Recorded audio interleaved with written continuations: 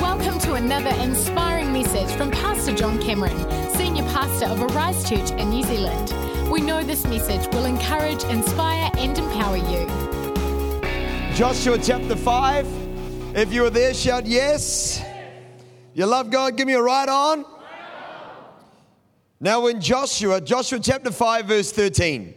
Now when Joshua was near Jericho, he looked up and he saw a man standing in front of him with a drawn sword in his hand. Joshua went up to him and he asked, "Are you for us or are you for our enemies?"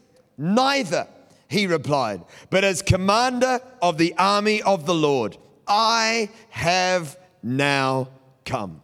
Then Joshua fell face down to the ground in reverence and asked him, "What message does my Lord have for his servant?"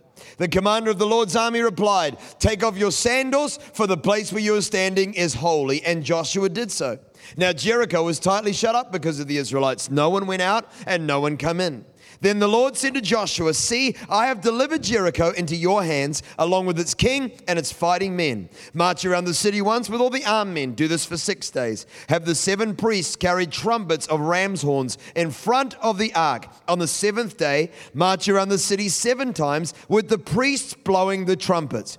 When you hear them sound a long blast on the trumpets, have all the people give a loud shout. Then the wall of the city will collapse and the people will go up, every man straight in." What an amazing passage of scripture. If you wanted to pick a guy in the Bible who had a pretty great understanding of God, I think your short list would have to include this man Joshua. When you think about his life, about where he had been, about what he's been through, Joshua has got to make your list of somebody who knew God well. Joshua was a guy who used to hang out with Moses. Moses used to literally go out to the tent of meeting outside where Israel were camped, and he would talk to God face to face. Joshua would hang around outside that tent. Then when Moses had finished his conversation with God, Joshua was the kid who would crawl inside that tent and just enjoy the afterglow of the presence of God. Joshua was a boy who, when he was growing up, saw all of the plagues come upon the land of Egypt. He was a slave and he watched all of the sea turn into blood, watched frogs cover the ground, watched gnats begin to eat the produce of the land of Egypt. I don't even know what a gnat is. I just don't want a gnat anywhere near my physical body. He saw locusts. He saw a plague of hail. He watched the livestock pass away. Joshua was part of the Israelites when they came out of Egypt, being led by a pillar of cloud by day and fire by night. Joshua climbed Mount Sinai with Moses when he ascended that mountain and received the 10 commandments. Not even the elders were allowed to go up very far, but Joshua got to climb up and serve that great man Moses. What an incredible guy. What a great understanding of God that he had. If there's one thing, church, that I know about life, that I know about God, it is that so much of our lives will be shaped by the understanding that we have of God. Let's call it another word, the revelation that you have of God. The reason why is because your revelation of God, who God is going to determine your expectations in life. The way you see God, what you think about God is going to determine what you expect life to look like for you. To put it in the words of Bruce Almighty, if you think that God is the mighty smiter, smite me, O mighty smiter. That overbearing father figure with a ruler in his hand looking to whack you when you take a step out of line. Then your expectation in life is that if you make an error, if you have a stumbling point, if you're somehow not doing well on any given day, that God is right there ready to smite you at the moment when you're not doing well. But if you have a revelation of a God who loves you so much that he sent his only son to die on the cross, so that you and I could have freedom from our sins, forgiveness for our past, and the ability to live for a great future without worrying about what's gone on in yesteryear, and know that that God is for you and with you in everything that you face, then your expectation in life is going to be, man, if God's on my side, then what can come against me? your revelation leads to your expectation. But you know what? Life goes a little bit further than that. Our expectations tend to create a confirmation. What I mean by that is that the way that we see the world determines the lens through which we view the events in our world. Life conforms to the expectations we have. This is true in every arena of life. I mean, when I'm climbing a hill on my bike with Ben out in front, my expectation is that he'll probably beat me to the top. And I've found that my expectations lead to a confirmation. He generally does beat me to the top. But you know what? It happens in so many areas of life. If you have a revelation of a big God who's for you, with you, going to walk through challenges with you, then your expectation will be, God's going to do something great in my life. Then you'll tend to look at life and you'll go, hang on a minute, failure's not what God wants for me. You'll fail, but you'll go, hang on a minute, that's not God's view. That's not God's plan. And the way we see the world comes from the expectations that we have. Man, if you believe that you're brilliant, that God designed you for a reason, that is Psalm 139 says, I am fearfully and wonderfully made. I'm too Christian for my church. I mean, if that's the way you see your life, that God loves you, that you're amazing, then you're going to conform life to the fact, hey, I should expect people to love me, expect that God is going to be for me, things are going to go well for me. I'm going to have some difficult seasons, but God's going to bring me out of it. And our confirmations, in other words, what's conforming, what's shaping our view, leads to a realization, meaning that you'll end up living where your revelation started. If you believe God's great, then you'll expect great, then you'll look at life and go, it isn't great, and then you'll end up living great. And everything about life comes back to the understanding that we have of God. And that's why Joshua blows me away. Because here is a guy who understands so very much about God. The Bible tells us that Joshua served Moses for 40 years, and then Joshua one day is talking with Moses, and Moses says, hey, I'm headed off into the wilderness. I'm going to die and I'm never coming back. And then Joshua waves goodbye as Moses heads off into the distance. And sure enough, Moses never came back. God turns up in Joshua's life. And the first thing God ever said to Joshua, recorded in the Bible, is, Moses, my servant, is dead. Man, for so many people, that's the most powerful thing you could actually ever hear, is that what happened yesterday is gone. It's over. That chapter is closed. So many people are waiting for something of yesterday to be righted before they can move forward. No, it's dead, it's gone, it's buried.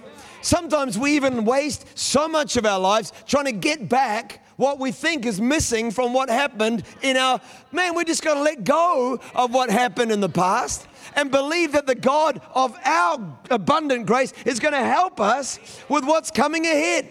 Moses is dead. Now then, you and all these people get ready to cross the Jordan River. Joshua had lived in that wilderness environment for the last 40 years. And God said to him, the first thing I want you to do is to cross the Jordan, leave behind where you have been living, and step now into what the Bible describes as the promised land. From an arid wilderness into a land that flows with milk and honey. The Bible tells us that when this passage of Scripture is recorded, Joshua is standing on the summit of a mountain and he is surveying the walls of Jericho. You know, Joshua is a man who knows a lot about God. And I bet there are people in this room who know a lot about God. They've been on a journey with Jesus, maybe for months, maybe for years, maybe for decades. And Joshua's going back and he's saying about this God, he's saying, you know what? God gave a vision and a dream to our forefather Abraham. He is a God of vision. He is a God of dreams. Anybody happy to serve a God who's got a dream for you and a vision for why you were created? He's looking at it and saying, you know what? When we came out of Egypt and we were in the wilderness and we didn't have any food, God caused manna to come every single morning. Manna in the Hebrew, which the Bible was originally written in, literally means, what is it? They ate what is it every day. Today, it's got a new name, stew. Not the person, the dish. What is it? Stew. Manna. They would eat this manna every day. And he says, man, you know what? It doesn't matter whether I've got the resources. God is faithful, and he is a God who always provides for me. Is anybody grateful that God does provide? He helps you out when you need it. He's saying, you know what? When those armies came against Israel, Moses got me to lead the charge because he was really old. And I would go out there and lead the armies, and God always protected us in battle. It didn't matter who tried to kill us, God always protected us. And man, I'm grateful for a God who will protect you, who goes before you, who sends his angels to guard you. I pray that over my children every single night. And he's saying, man, we serve an amazing God, a God of visions and dreams, a God who provides for you even when you can't provide for yourself, a God who protects you no matter what is coming your way. You know, our natural want in life is to try to define God. We do it with people. We do it with God. The way we naturally think about life is we like to put everything in a little box. We like to figure it out.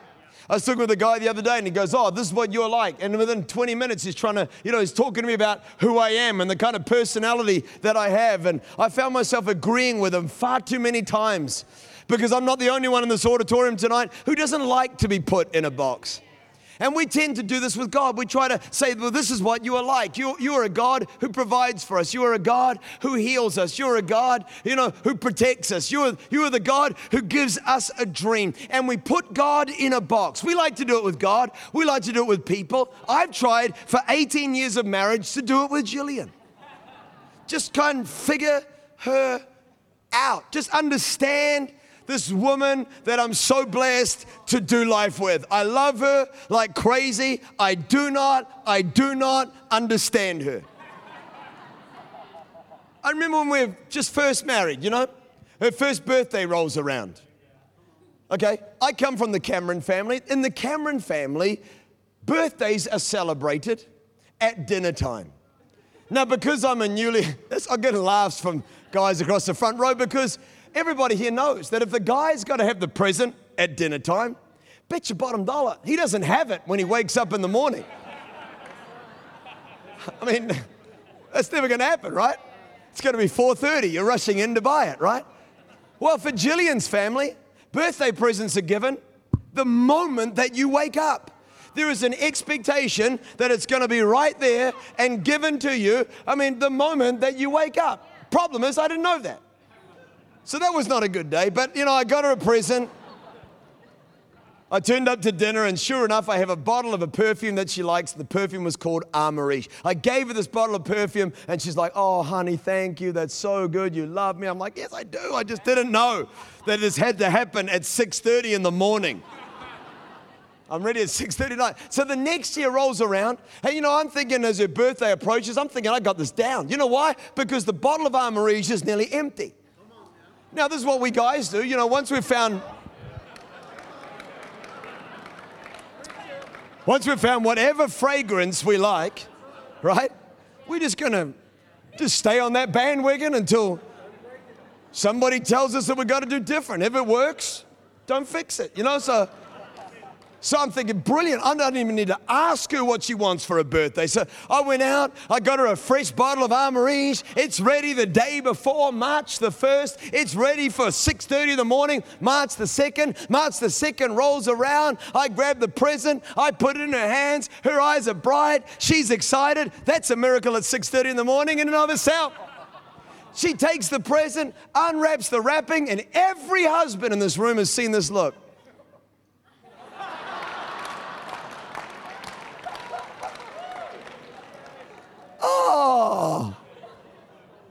Oh, thanks. Oh, that's so nice of you. The Bible says, yes, yes, but your heart's not with you. You know what I'm saying?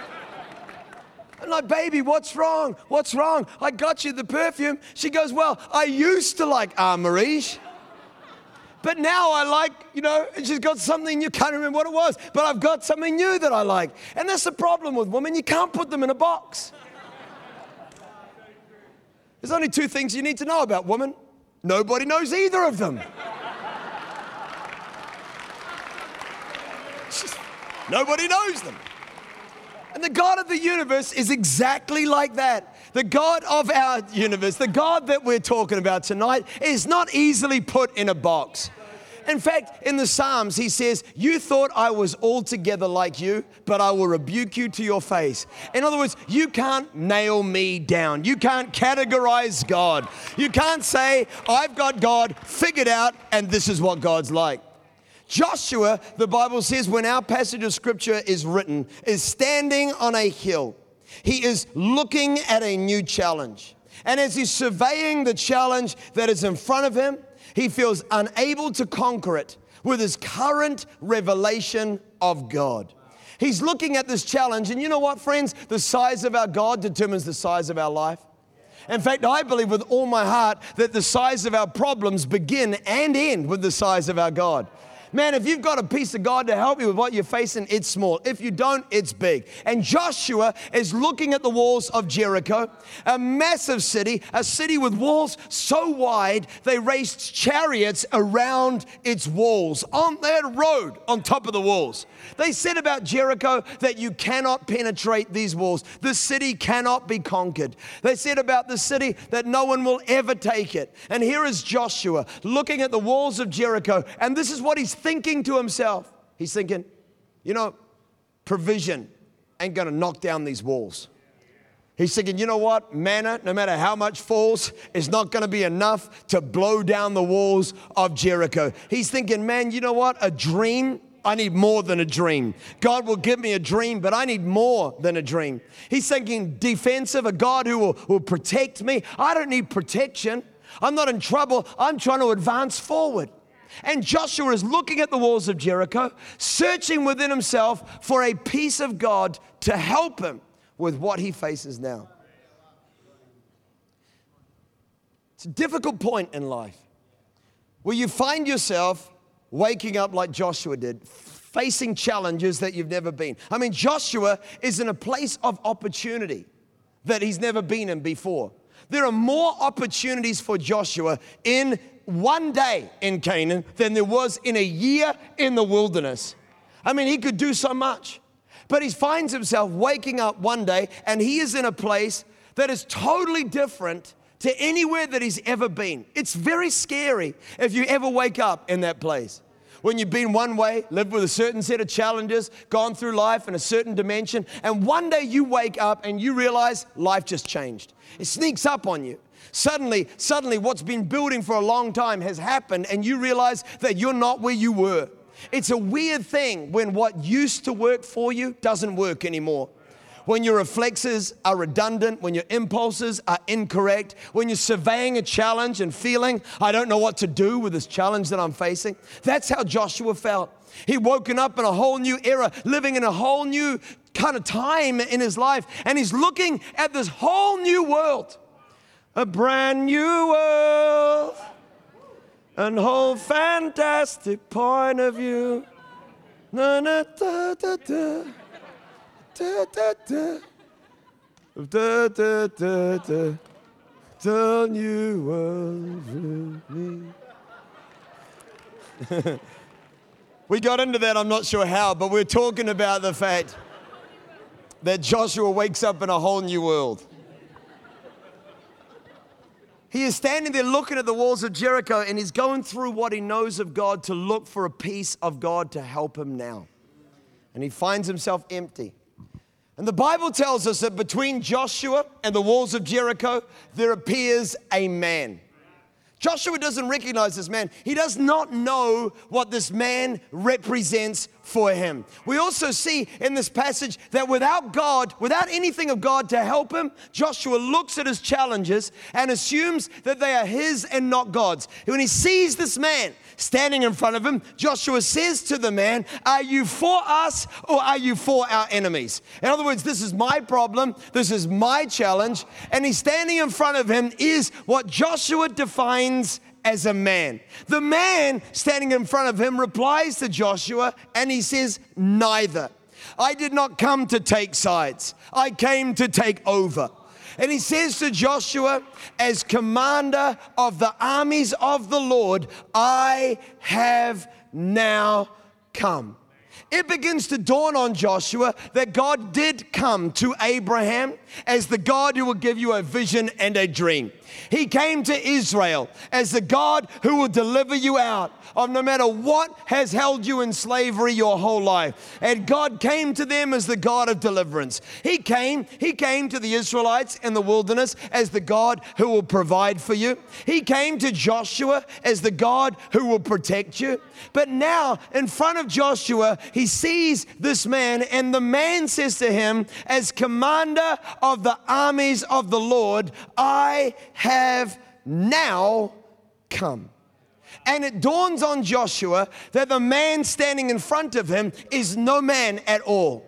In fact, the man he thought was standing in front of him is in fact God himself, revealing himself to Joshua as now a military stance with a drawn sword in his hand, armor and ready to fight. And he says, as commander of the armies of the Lord, I have now come.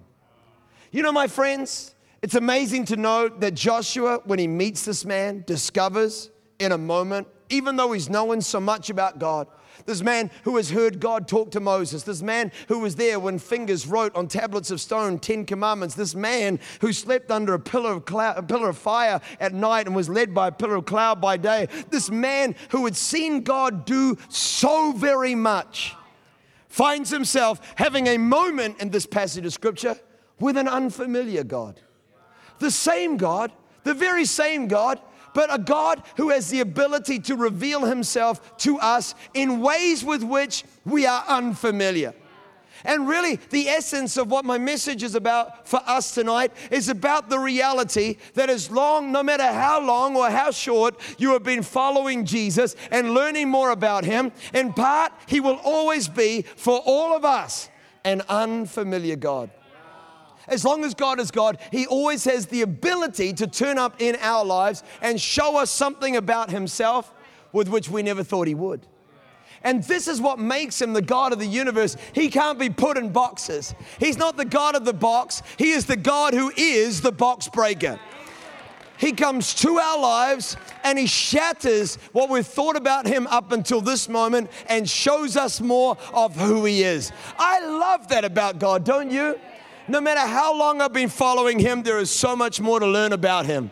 I've been married to Jillian for 18 years and I've still got a long way to go. But God, no matter how long you've known him, defies our expectations, reveals himself to us, shows us new things of who he is. And every person in this room needs to know about God, that there are parts of him that will always be beyond us. He will always be an unfamiliar God.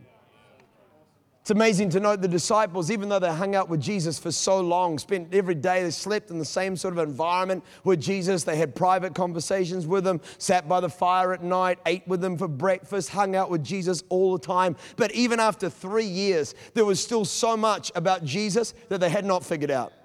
I mean, one day the disciples and Jesus are walking down a street together and they see a man sitting on the side of the road who had been born blind.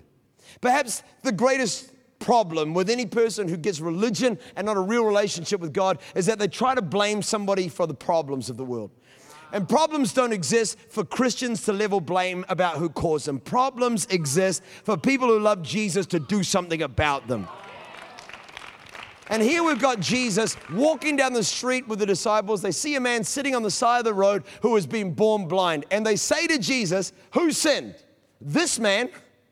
What, did he kick his mother in the kidney while he was in the womb? I mean, who sinned, this man or his parents, that he was born blind? I mean, you know what? You got to be a pretty evil prenatal baby that you sin so greatly that God, I saw you grab mom's, liver and shake it a bit, You kept her up late at nights. Blindness is, you know what? What are the disciples thinking about what kind of God we're talking about? But they just want to obfuscate, find somebody that they can dismiss the problem to. And Jesus says, oh man, how long am I going to have to put up with you? Don't you understand it yet? That's literally what Jesus said. He says, neither, but that the works of God might be revealed in him. And then he said to the blind man, eyes be opened, and his sight was restored that very moment. We're here to make a difference. God's got something more to show us. Oh, church, think about Isaiah. Isaiah was already a prophet when Isaiah 9 was written. Have you ever read Isaiah 9, one of my favorite passages of Scripture? The Bible says that Isaiah sees the Lord high and lifted up, and the train of his robe filled the temple with glory. I want you to understand that Isaiah was already a prophet, a mouthpiece of God, standing next to the high priest in the temple when he sees this vision of God. Already a prophet, sees a vision of God, already speaks for God, saw a vision of God. And the Bible says that when he sees God for who he really is, he says, woe is me, I am undone. I'm a man of unclean lips, and I dwell amongst a people of unclean lips, and my eyes have seen the Lord of glory. In other words, when he saw God, he saw something about God that he'd never seen before. And when you and I have our eyes open, when we see him for who he really is, then it allows us to live differently. If there was no Isaiah 9, there would be no book of Isaiah. But when Isaiah discovered a God bigger, greater, more holy, and more powerful than he'd ever seen before, it changed his life and empowered his future. That's why our lives are a journey of discovering who God is. Simon Peter followed Jesus because of his power. Simon Peter's a young leader, a blinding choleric personality, wanting to change the world and wanting to be the guy who did it. He followed Jesus because Jesus said, come follow me and I will make you. He followed Jesus because Jesus had the power to bring dead people back to life again. He followed Jesus because Jesus was able to heal the sick, was able to make a difference, was able to do powerful and amazing things. And he said, I want to be around that God of power. Listen, pity any person who attributes divinity to power without love. Our God is not just God because he is a God of infinite power. He is God, he is divine, he is holy, and he is worthy of our adoration because he is not only a God of absolute power, he is also a God of unconditional love. That's why Jesus orchestrated events in Peter's life so that Peter, in front of a fire one night, denied Jesus 3 times. And the scripture says that across the fire in the temple courtyard, while soldiers were beating Jesus and ripping the hair of his beard from his face, that Jesus looked up at Peter with the same look that he'd had the day before when Peter was doing really well in his life, was the same look of love Jesus gave him the next day when he was a total failure in life. And that moment, Peter discovered a God, not just of absolute power, but of unconditional love. And that's why he's our God. Can somebody say yeah? Think about Thomas. Thomas, the disciple, followed Jesus because Jesus was a God of unconditional love. Because Jesus said, if you're weak, if you're needy, you can come to me. He said, if you're distressed, you can come to me. He fed those who were in need. He cared for the poor and for the people that were ostracized by society. He forgave the woman who was caught in sin and tried to be labeled by society. He cared for those who were downcast. Jesus was a loving individual. Pity any person who attaches divinity to love without power, because it will motivate something, but it will never bring the transformation that we seek. So it was that when Jesus was resurrected from the grave, 10 of the disciples, there's only 11 left, 10 of the disciples were in the room when he appeared. But the one who was left out was Thomas. The Bible says for the next few days, Thomas is left out, not knowing whether Jesus is even risen, because he said, unless I touch him, I will not believe. Then the Bible says that Jesus turns up in Thomas's life, stands before him, and he says, Thomas, put your finger in my side, put your hand into the hole, see it, and believe. And the Bible says Thomas fell to his feet and gave the most personal accolade given to Jesus in all of the Bible. He said, my Lord and my God. Not just you are Lord, my Lord and my God. As Thomas discovered a God who loves the world so greatly that he'd lay down his life, and a God of such great power that not even the grave could hold him. That God was to Thomas an unfamiliar God. That God of love was unfamiliar to Peter. And church, no matter how long you've been going in life and how long you've known Jesus, the truth is he always has the ability to show himself to us in ways with which we are unfamiliar. He defies our definitions. He's beyond us. And our life is a journey of discovering more of who He is. We're all on that journey. And as we walk that journey together, we discover more about who He is. And as we discover it, it changes the way that we see the world. The problem perhaps with Christians sometimes is that we can be so busy jumping on the bandwagon of things that are new and trying to just pull them down rather than realizing that God is the God who's present and able to help us with no matter what we're facing now. When I grew up in church, it was a huge question mark as to whether you were even allowed to, have drums in a church service, I remember, my parents were church people, and, when I started listening to, when I kind of went right away from all things church and all that, and, there was a lot of conversations, you know what I'm saying? And it was like, can you hear that drum beat? That rock and roll music. That can't be right. That's clearly not. It's like a Congo beat. It's like, that's what they do when they're doing their voodoo out there in the Congo. Like that. And Christians can jump on board with stuff just because they don't know what they're facing, rather than realizing that no matter what challenge you face and no matter what season of life you're in and no matter where you are, God always is available to us to show us something more of who He is, no matter what the new season of life may be. He will always be an unfamiliar God. And friends, if you're taking notes, you could chuck these points down. But a revelation of God leads to an innovation. See, the thing about our lives is that unless we discover God in a new way, we tend to just stay in the same rut. Who's ever heard of marching around a city 6 days, and then on the 7th day, march around the same city 7 times, and then giving a loud shout, and after you give that loud shout, you know what? The walls of the city are going to come down. The only way in that age that you conquered a city was you erected siege works, and you starved the people in the city until they came out and surrendered. That's the only way you could take it. Yet what took years, Joshua did in 1 calendar week. And that's the thing about innovation. It allows you to do things that people have yet to do, to move beyond boundaries that people have yet to move beyond. Innovation is not always in the dramatic. I mean, we see it with technology, but how about the fundamentals? How about the fact that when you discover a God of love and forgiveness, you will innovate the way maybe your families live forever, and stop trying to extract that thing from somebody in your past and just let it go and move forward. It's there in the huge, it's there in the small. But revelation leads to you doing life different to the way you've done it so far. And that is what God is all about. He's saying, Joshua, you know what? I am a man with a drawn sword. I got your back when you take this city down. I'm with you always. And then out of it came innovation, and innovation leads to possession. They took Jericho, and you can take your promises. You can do what God's called you to do. Our lives are not limited. We can move forward and be the people God's called us to be. There's not a person in this room tonight that needs to live with the same feeling of life is scary and I am a victim. No, God is for you. He is with you. He is available.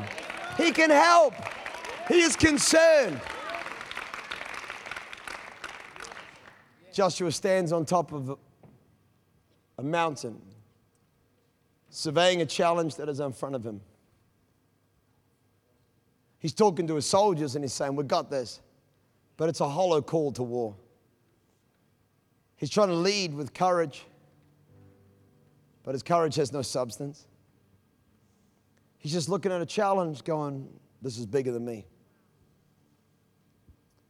I remember when my son Will, who I love so much, got an autoimmune disease when he was about 3.5 years old.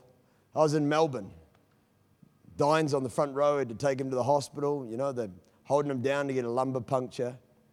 It's just a really horrible, horrible season of my life. Jillian calls me and says, they think Will's got an autoimmune disease. I think the disease is called, I always say it wrong, Guillain-Barré. Anyway, something like that.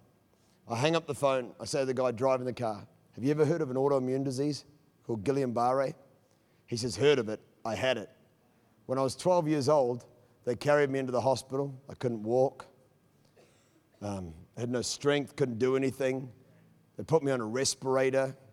Basically, it attacks the central nervous system, and all the muscles in the body begin to stop one by one until at its pinnacle, you'll even lose the ability for your lung muscles to work. He said, when I was 13 years old, they put braces on my leg, like Forrest Gump. They taught me to walk again. And I'm like, God. I mean, I'm on the phone to Jillian. I'm saying, baby, God's going to heal him. But I didn't have anything of God to help me with that challenge. That was a hollow call. Had no substance to it. I was just trying to be a positive man. But I got to my hotel room that day. Couldn't get back to Wellington until the next morning. I didn't sleep that night. But I took every verse that the Bible has to offer and what God says about healing. He bore our infirmities. He healed all our diseases. By his stripes, we are made whole. And I took verse after verse, and I just prayed them. I prayed them. I prayed them. I prayed them. I guess the best way I can tell it to you is like about maybe 3 a.m. Suddenly one day, one moment, I see this picture of my son, Will, and he's a teenager. He's tall, he's handsome, he's popular. He still had blonde hair. Like, you can just see these things sometimes in pictures. He was popular. Just had friends around him, you know what I mean? I've just heard of a kid who's had to learn to walk. Do you understand what I'm saying? Like, that's what I'm carrying. And then I see this kid who's just doing life, dexterous, coordinated. And I text Jillian at 3:30 a.m. I said, sweetheart, he's going to be fine. It was no longer a hollow call to war. By the time I got home the next day, already Will had started to stabilize. And I don't really understand the ins and outs of the disease, but he'd been heading down, and it goes down, down, down, down, down. From that night, he never went down a single step more. When I got home, I prayed for him, and I just knew that God was touching his life. 6 weeks later, he was released from the care of the specialist. And the specialist said to me, in my 28 years of medicine, I've never seen a kid with a milder dose of this disease than your son. He told me, and I haven't substantiated it, but he said, there's never been another kid in New Zealand who's had this disease who did not need physiotherapy to recover from it. And I believe, I can tell you right now, in my life, I just feel like, you know what? Sickness is not as big as I thought it was, And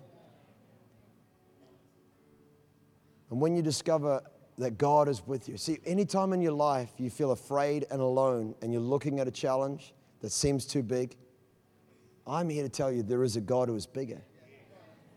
But maybe right now that God is just a man with a drawn sword in his hand, standing between us and the challenges of life, saying, hello.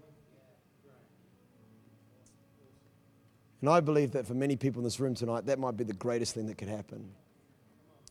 As we could start to reach out for an unfamiliar God. If you would like to find out more about Arise Church and John Cameron, go to arise.org.nz or follow them on Twitter @JohnCameronNZ and @Arise Church.